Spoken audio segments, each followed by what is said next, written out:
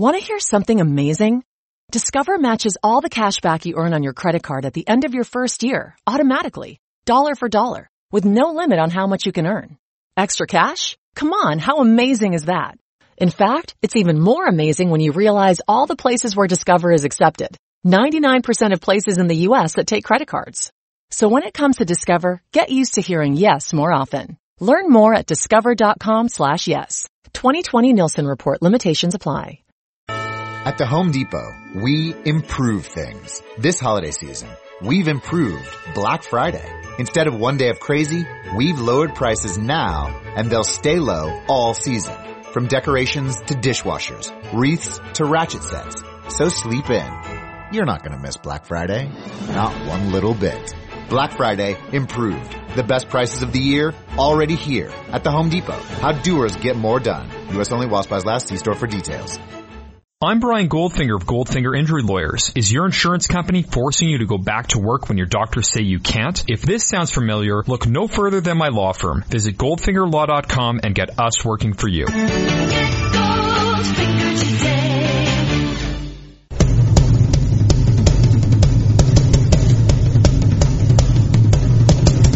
Hello and welcome to the Raptors Reaction Podcast.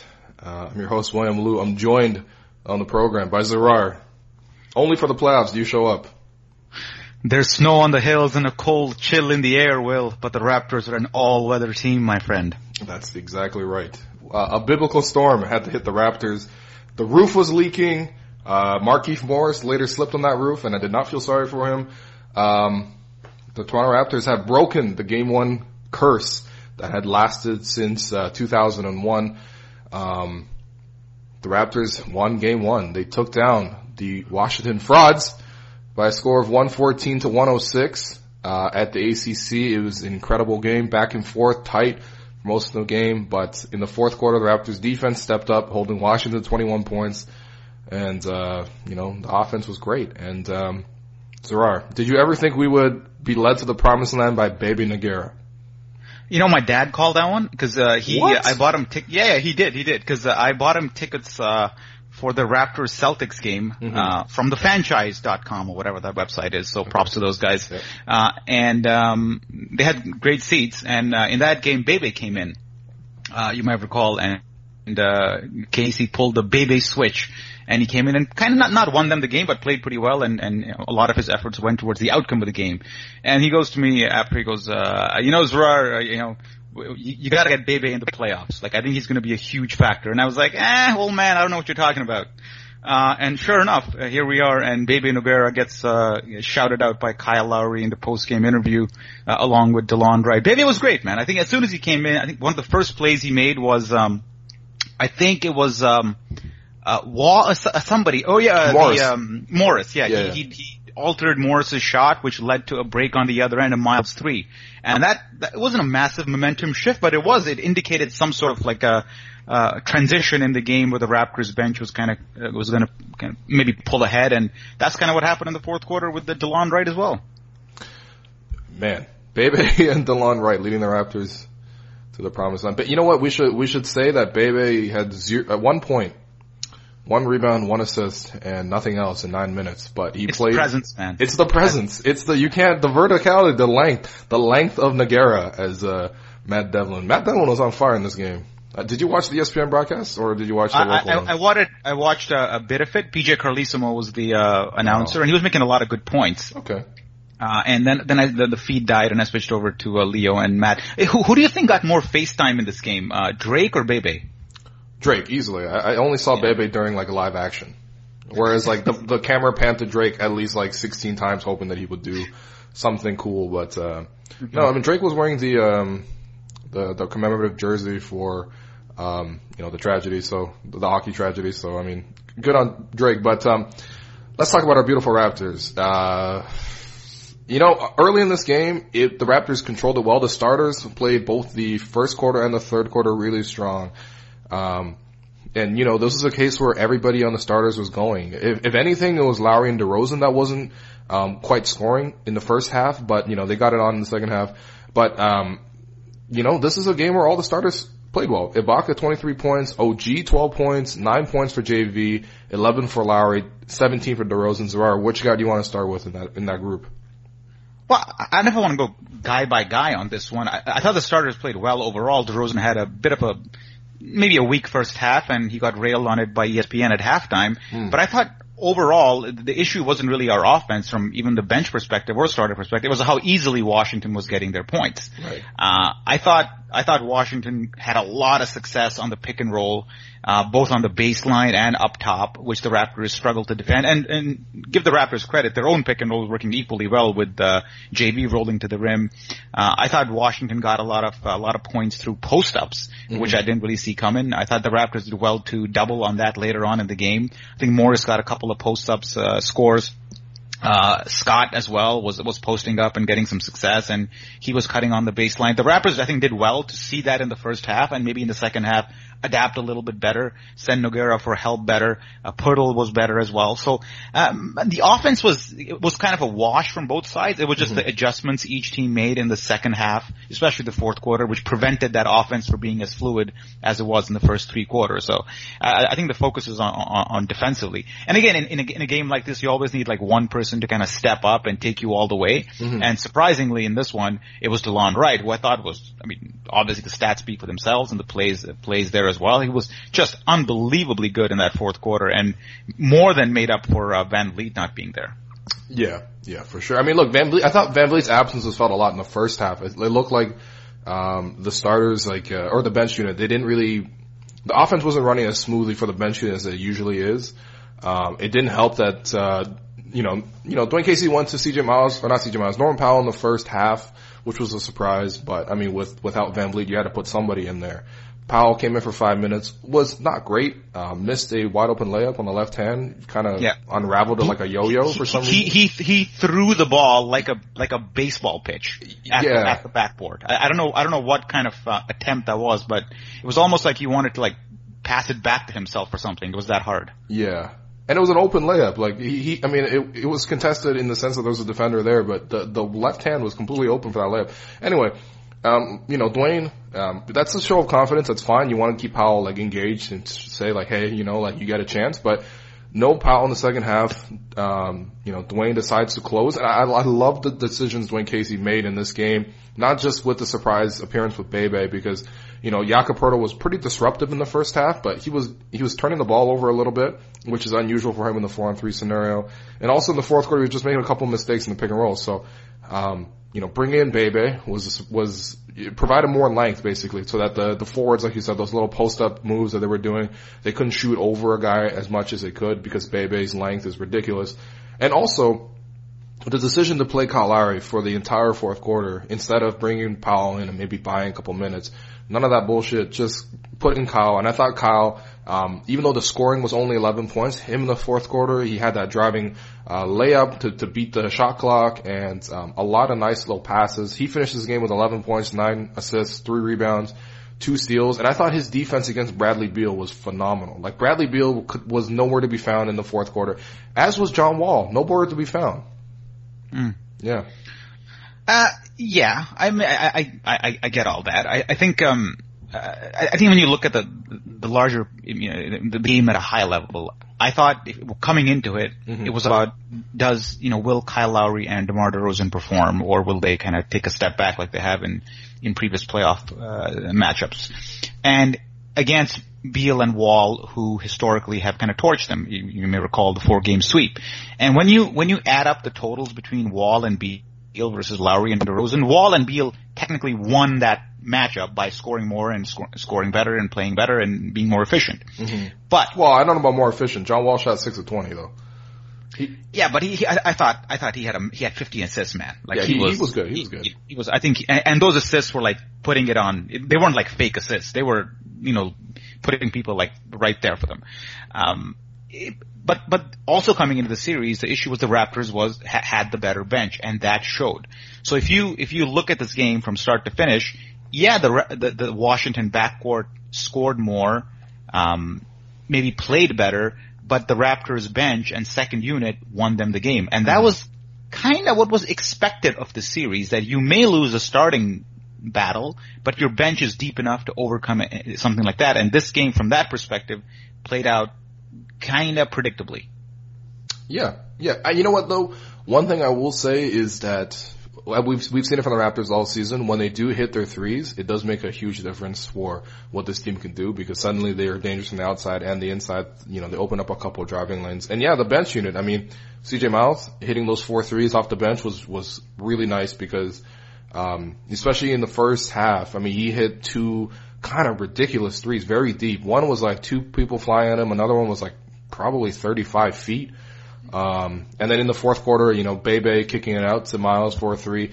Look, the Raptors bench, I think it's not just that the bench plays well together, is that you have a lot of options off the bench. So you can do things like, you know, if Poeltl's not playing at his very best, you can bring in Bebe. Or, you know, if you need someone to, you know, fill in with the starters for a while, DeLon Wright can do that, and he can guard multiple positions, and Siakam can do his stuff. I mean, Siakam made a 3. That's crazy. I mean, and to your point, whenever they make a sub like that, they go with Poeltl or Siakam. In previous iterations of the Raptors team, they always had to sacrifice something big. Mm-hmm. It was always like, oh, do you put JV to the bench and go small and sacrifice rebounding? When they do that now, you don't sacrifice rebounding. In this game, I believe we won the rebounding battle, 38-35. Yeah. And Washington only had 5 offensive rebounds, so despite all the switching, the lineup changes, there was never a stretch in the game where Washington kind of dominated the glass and had our way there. It's a luxury that you get when you have athletic bigs who can also rebound, that you can afford to make all kinds of moves without necessarily giving up the boards. And that was always a decision that you had to make in previous years. And now that decision doesn't seem to be as tough to make because you got the personnel to withstand that. Yeah, for sure. Especially like in this game, I thought the guards did a better job of helping out and crashing the glass. I thought Serge did a really good job rebounding the ball on defense, which is not usually a strength of his, but in the occasional spot minutes where Serge Ibaka was playing 5, he needs to get those rebounds, and Serge did that tonight, 12 rebounds. You know what, let's talk more about Serge. The fact that he had 23 points, I didn't see that coming. But I thought Serge was just phenomenal the whole night. I mean, he had 2 blocks as well.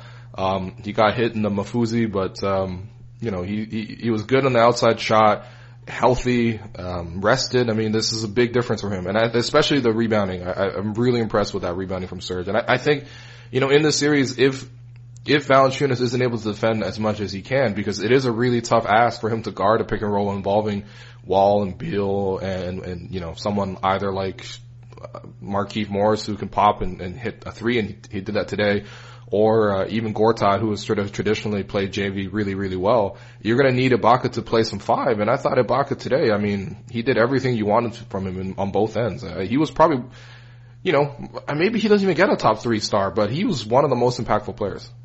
And a quiet 23. Yeah. When I saw the stat line after, I was like, whoa, 23 on 8 of 11 shooting? I did, because all you remember from Ibaka is like him fumbling the ball a couple times, and his scoring is almost lost in the mix of all the other things he did. But to me, more impressive than his 23 points is his rebounding. Yeah. I thought, especially with JB in there in the first quarter, I think we dominated the glass. I think we did 8 of the first 9 rebounds that were out there. Yeah, Ibaka he's a smart player, man. You can just count on him to not do dumb things, right? He's not gonna make, other than taking maybe a step back jumper once in a while, generally speaking, he is a very reliable and predictable player in terms of what he's going to do. Like, he's gonna get you rebounds. He's gonna pass the ball when he needs to. He's not gonna force things up. Mm-hmm. One of the best things I like about Ibaka is that when he gets an offensive rebound or a rebound, he knows what to do with the pass. Yeah. Like, he'll never turn the ball over or do anything stupid after he gets the rebound. Like, he'll take his time. He'll let the opposition go the other way and then pass it out. It's a small thing, but it's just important for the guy who secures the rebound to do that. Him and JV are both pretty good at it. Yeah. And with those two in there, man, you just feel kind of confident that you're not really losing too much on the quickness side, because Morris is a nimble player, but he's not going to blow you away. The only issue with Ibaka and Valanciunas in there is that when they come out to defend Beal and Wall in their pick and roll sequences, they just have a little trouble getting back, and the Raptors almost always need to provide some sort of secondary help there. You cannot rely on, especially Valanciunas, to get back. And I think that's a lesson learned from this game, which you take into game 2. Yeah, for sure. One other thing. It was very surprising to me. I mean, not surprising necessarily, because we know he's capable of it.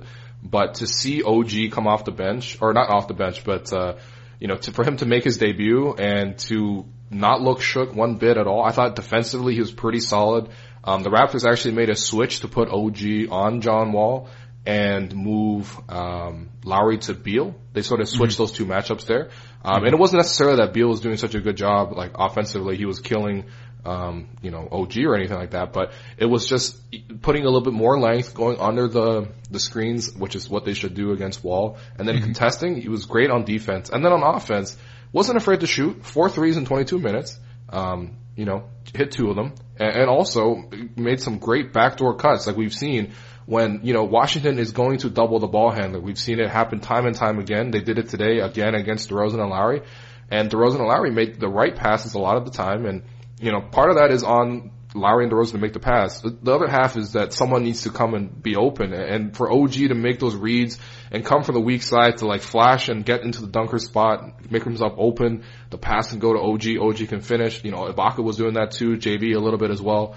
That's the exact kind of offense that, this is why the Raptors changed their offense, because they knew that teams are going to trap Lowry and DeRozan in the playoffs, and they need to provide. And this is a clear example where you got Lowry and DeRozan, 15 assists, and then you have a whole bunch of other players scoring the basketball, and providing around them. And, look, obviously in a night where the Raptors shoot 16 to 30 from deep, you're going to see great results, but ultimately that's the formula that the Raptors have been working on all season. And it was nice to see that translate into the playoffs.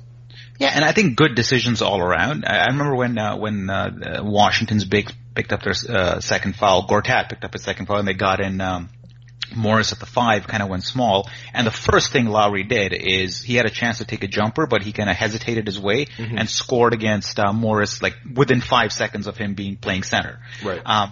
Your examples of OG are bang on. The guy has always been a good cutter, baseline especially, and he continued that. The threes he took were not like him kind of proving himself. They were just within the rhythm of the offense. They came to him and he just did not hesitate.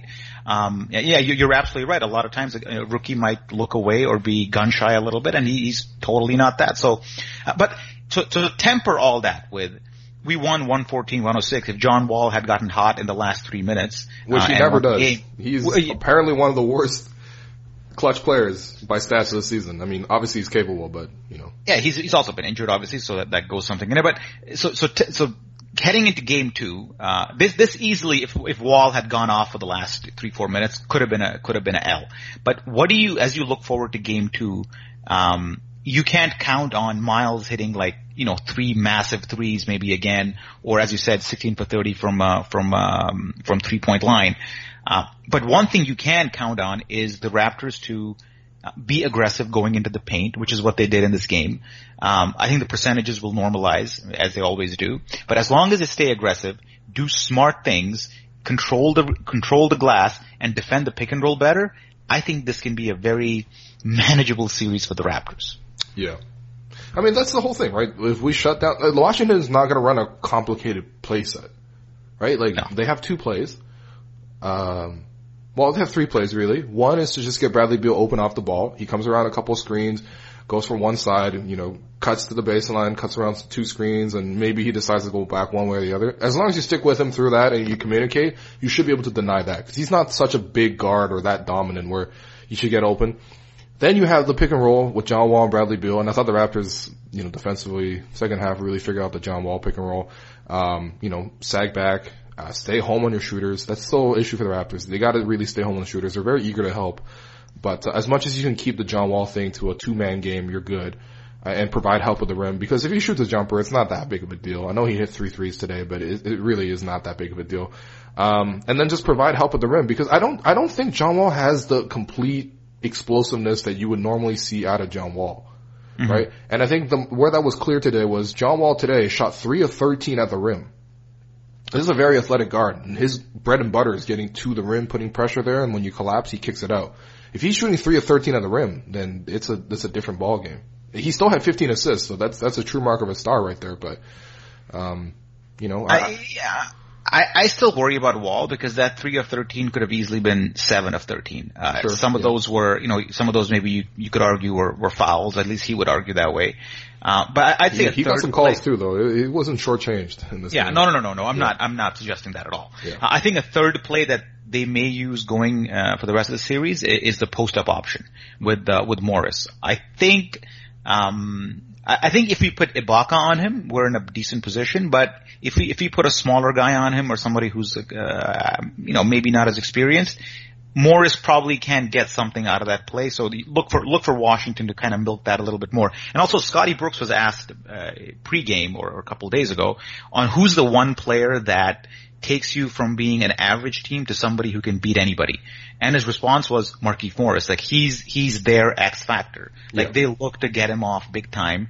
And I expect, given his 9 for 15 performance today, 22 points, I think Washington's looking at that and going, we may have something here. So I expect him to be a more focused part of the offense going forward as well. Yeah, for sure. And look, Washington did go small with Morris. I think that's a bit dangerous, but I think Toronto responded correctly to that. When it's small, there's no shot blocking at all. Go towards the rim. And I think that's why, despite the fact that he had, 22 points, 11 rebounds, 6 assists, probably their best player tonight. But he was still a minus 12 because a lot of those minutes, the Raptors just went straight to the rim and scored on him. Yeah. Zero block shots. I mean, he's not a shot blocker. Yeah. All right, Zora, let's do our 3 stars. Who's the first star tonight? The first star, man, Ibaka's numbers look great, but I just felt impact-wise, DeLon Wright, man, I think he had some huge threes, some good defensive plays, in that fourth and, took on the role of the star in the fourth quarter. Yeah, for sure. Especially that 3-point shot. I mean, the thing with DeLon is he'll never be aggressive with the 3-point shot, but he has hit the 3-point shot consistently from November onward.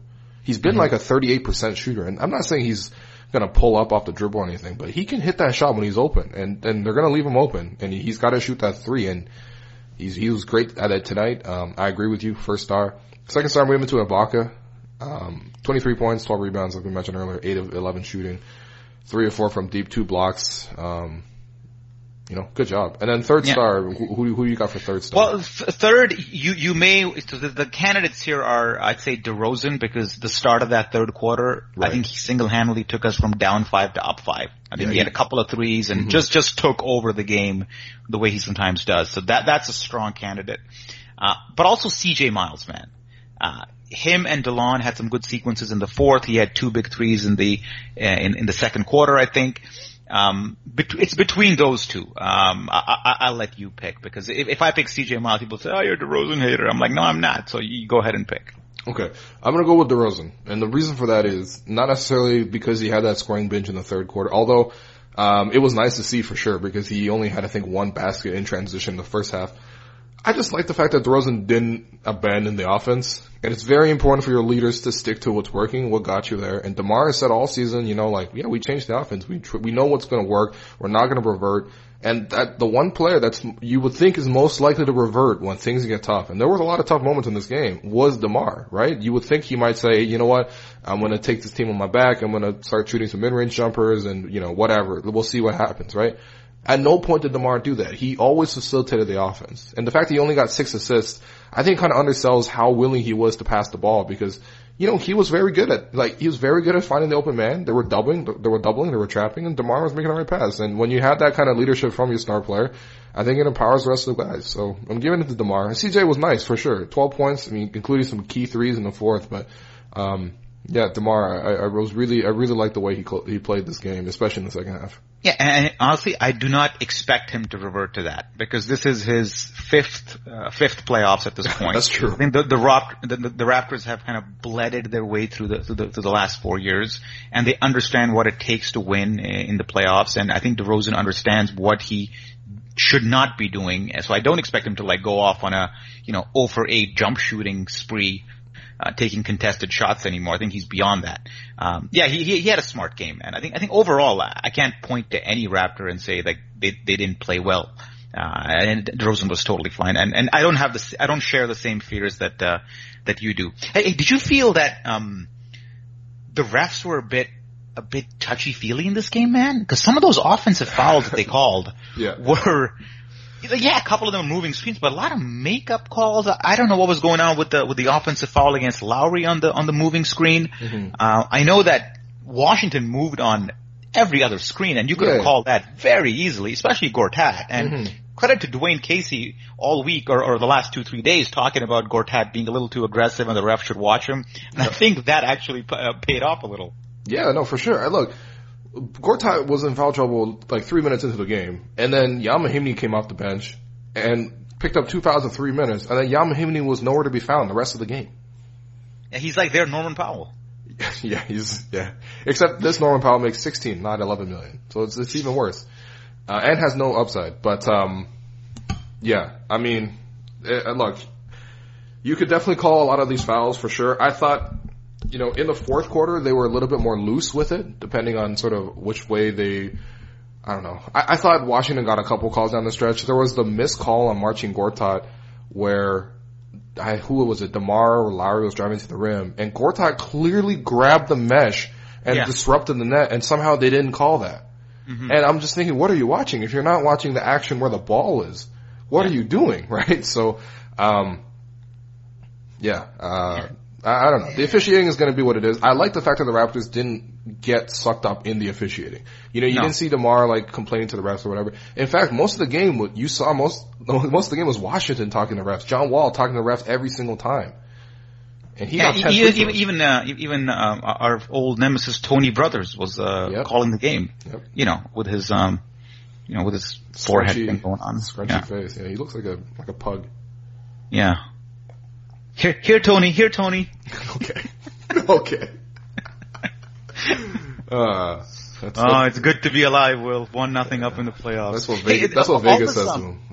All this, I was watching the ESPN feed at the start, and they were talking about the Raptors talking about how they're going to approach Game 1 as a Game 7. I didn't like that. That was a weird quote by whoever said it. That was Kyle Lowry. Well, we're going to approach Game 1 as a game. So, and then I think Jalen Rose or Chauncey Billups, I think, made the point that, well, if you're saying that out loud, then Washington's thinking, if they call this Game 7, all we have to do is win Game 1 and we'll win the series. So they were extrapolating that thought to a whole new level, to the point where the host had to come in and go, guys, it's time for the game that they fix the leak. Yeah. Personally, I didn't like that quote. I like what DeRozan said, which was, I only think about it when you guys bring it up. Cause that's really the only reason you should think about it, right? It's an interest point for people to read about and be like, the Raptors, they really suck in Game 1. I don't want to hear it from the players, but look, all credit to Lowry at least for backing it up, because I thought he was phenomenal in the fourth quarter. His defense on Wall and Beal was really nice, and they got the win, man. Shit, Zarar. You saw it. You saw the last time the Raptors won game. What do you remember the last time the Raptors won Game 1, which was against the Sixers? 2001. Do you remember anything from that? It was on the road. It was on the road. Okay. And it was in Philly. And, it was the Iverson team. I don't remember anything, man. I just remember Vince Carter having a decent game. Okay. And then us actually having what I remember about the Philly part of that series is obviously the Game 7, miss. But in Game 2, we had a chance to win that game. Okay. We should have been up 2-0 coming back to Toronto, that year. And, that's what I remember. Who gives a shit about what happened in 2000? Fuck, who cares, man? It's Game 1. I don't know, man. It's alright. Every time you come on this podcast, I ask you about history and stuff. Yeah. You're not even that old. Yeah, no, I'm not. I'm really not that old. Alright. Hey, one more, point of, interest. Mm-hmm.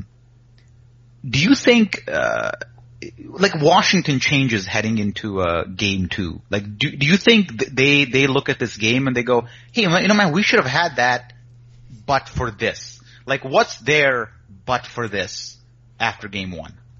I think John Wall might complain about a couple calls because he did really throw his hands up a lot, and there were a couple of bang plays where especially one where Lowry went vertical. Although I think that's just what Lowry does. We've seen it all season. Lowry goes vertical on a drive, someone goes to the rim. The Raptors get the ball and get the stop. But I think there isn't necessarily one play they go back and look at and say, oh man, that was a big shot. If only we made that big shot. I think Washington on the stretch, they really didn't have anything creative. What I really noticed is that John Wall really monopolized the ball in the fourth quarter, whereas Bradley Beal didn't touch it as much. Throughout most of the game, they'll run Bradley Beal away from the ball. It's kind of an issue for the Raptors. They'll even give Bradley Beal the ball. Bradley Beal's very willing to pass to Gortat. Late in the game, it's just John Wall gets a screen from Gortat or Morris, depending on what kind of play he wants, a pop or a roll, and then, it's just, Washington's a little bit predictable down the stretch. So I don't really think there's one specific play. I think if there's one turning point for the Raptors, it was probably Mike Scott tackling Kyle Lowry for no good reason, really. And getting a flagrant one. The Raptors had like a 4-point play on that sequence. And then Bebe came in and, the Raptors did really well, but, I don't know. I don't think Washington had a specific thing. Maybe they go back on the tape and they try to play small a little bit more, but that's not necessarily a great option against the Raptors. Yeah. I think, Scotty Brooks' offense is what it was in Oklahoma. Very simplistic, except he doesn't have Kevin Durant and Russell Westbrook. Yeah. He does have Markieff Morris, who are you going to give the Gerald Henderson Award tonight? Because, so I was thinking about that. Yeah. I think it has to be Scott, right? It has to be Scott. I think Morris is capable of these games. It's just he's not going to do it every single night. Yeah, and he's a starter, and he's good enough not to be part of the Gerald Henderson discussion. Yeah, I agree. Okay. Yeah, look, Mike Scott, 14 points off the bench, 7 of 10 shooting, +6, made a ton of difficult shots, but also a couple of plays where, JV and Ibaka miscommunicated and Mike Scott got free for 2 dunks. So, I don't know. Mike Scott, he's a good mid-range shooter. He's very accurate from there, like 56%, which is... He's kind of like Gerald Henderson. He's Gerald Henderson. Yep, that's the guy. A 3-4 type that's torching the Raptors and the Wizards. Never seen that one before. All right, Zora. All right. Good stuff. How do you feel? Do you feel good? Do you feel confident? I think I called this series in 5 this time. In 5? Yeah, I thought you said your heart said 5 and your head said 7. But I think I listened to the heart on the 5 because it's just the... I just think that, again, down the stretch, Washington is like the Raptors 5 years ago when they had no idea how to handle pressure in the fourth. And they just took the first available shot, which their star decided was a good shot. And that's it. They don't have any team cohesion the way the Raptors do right now. And I think that the Raptors are just deeper and better at pretty much everywhere here. The only way Washington pulls the series is if Wall and Beal just explode and Lowry and DeRozan recess into something really bad. And I just don't see that happening. Honestly, I think I picked Raptors in 6 mostly because I feel like the 3-point shooting was going to be a little bit inconsistent. And look, the Raptors could have easily gone 13 of 30 tonight instead of 16 of 30. 13 of 30 is more close to their season average.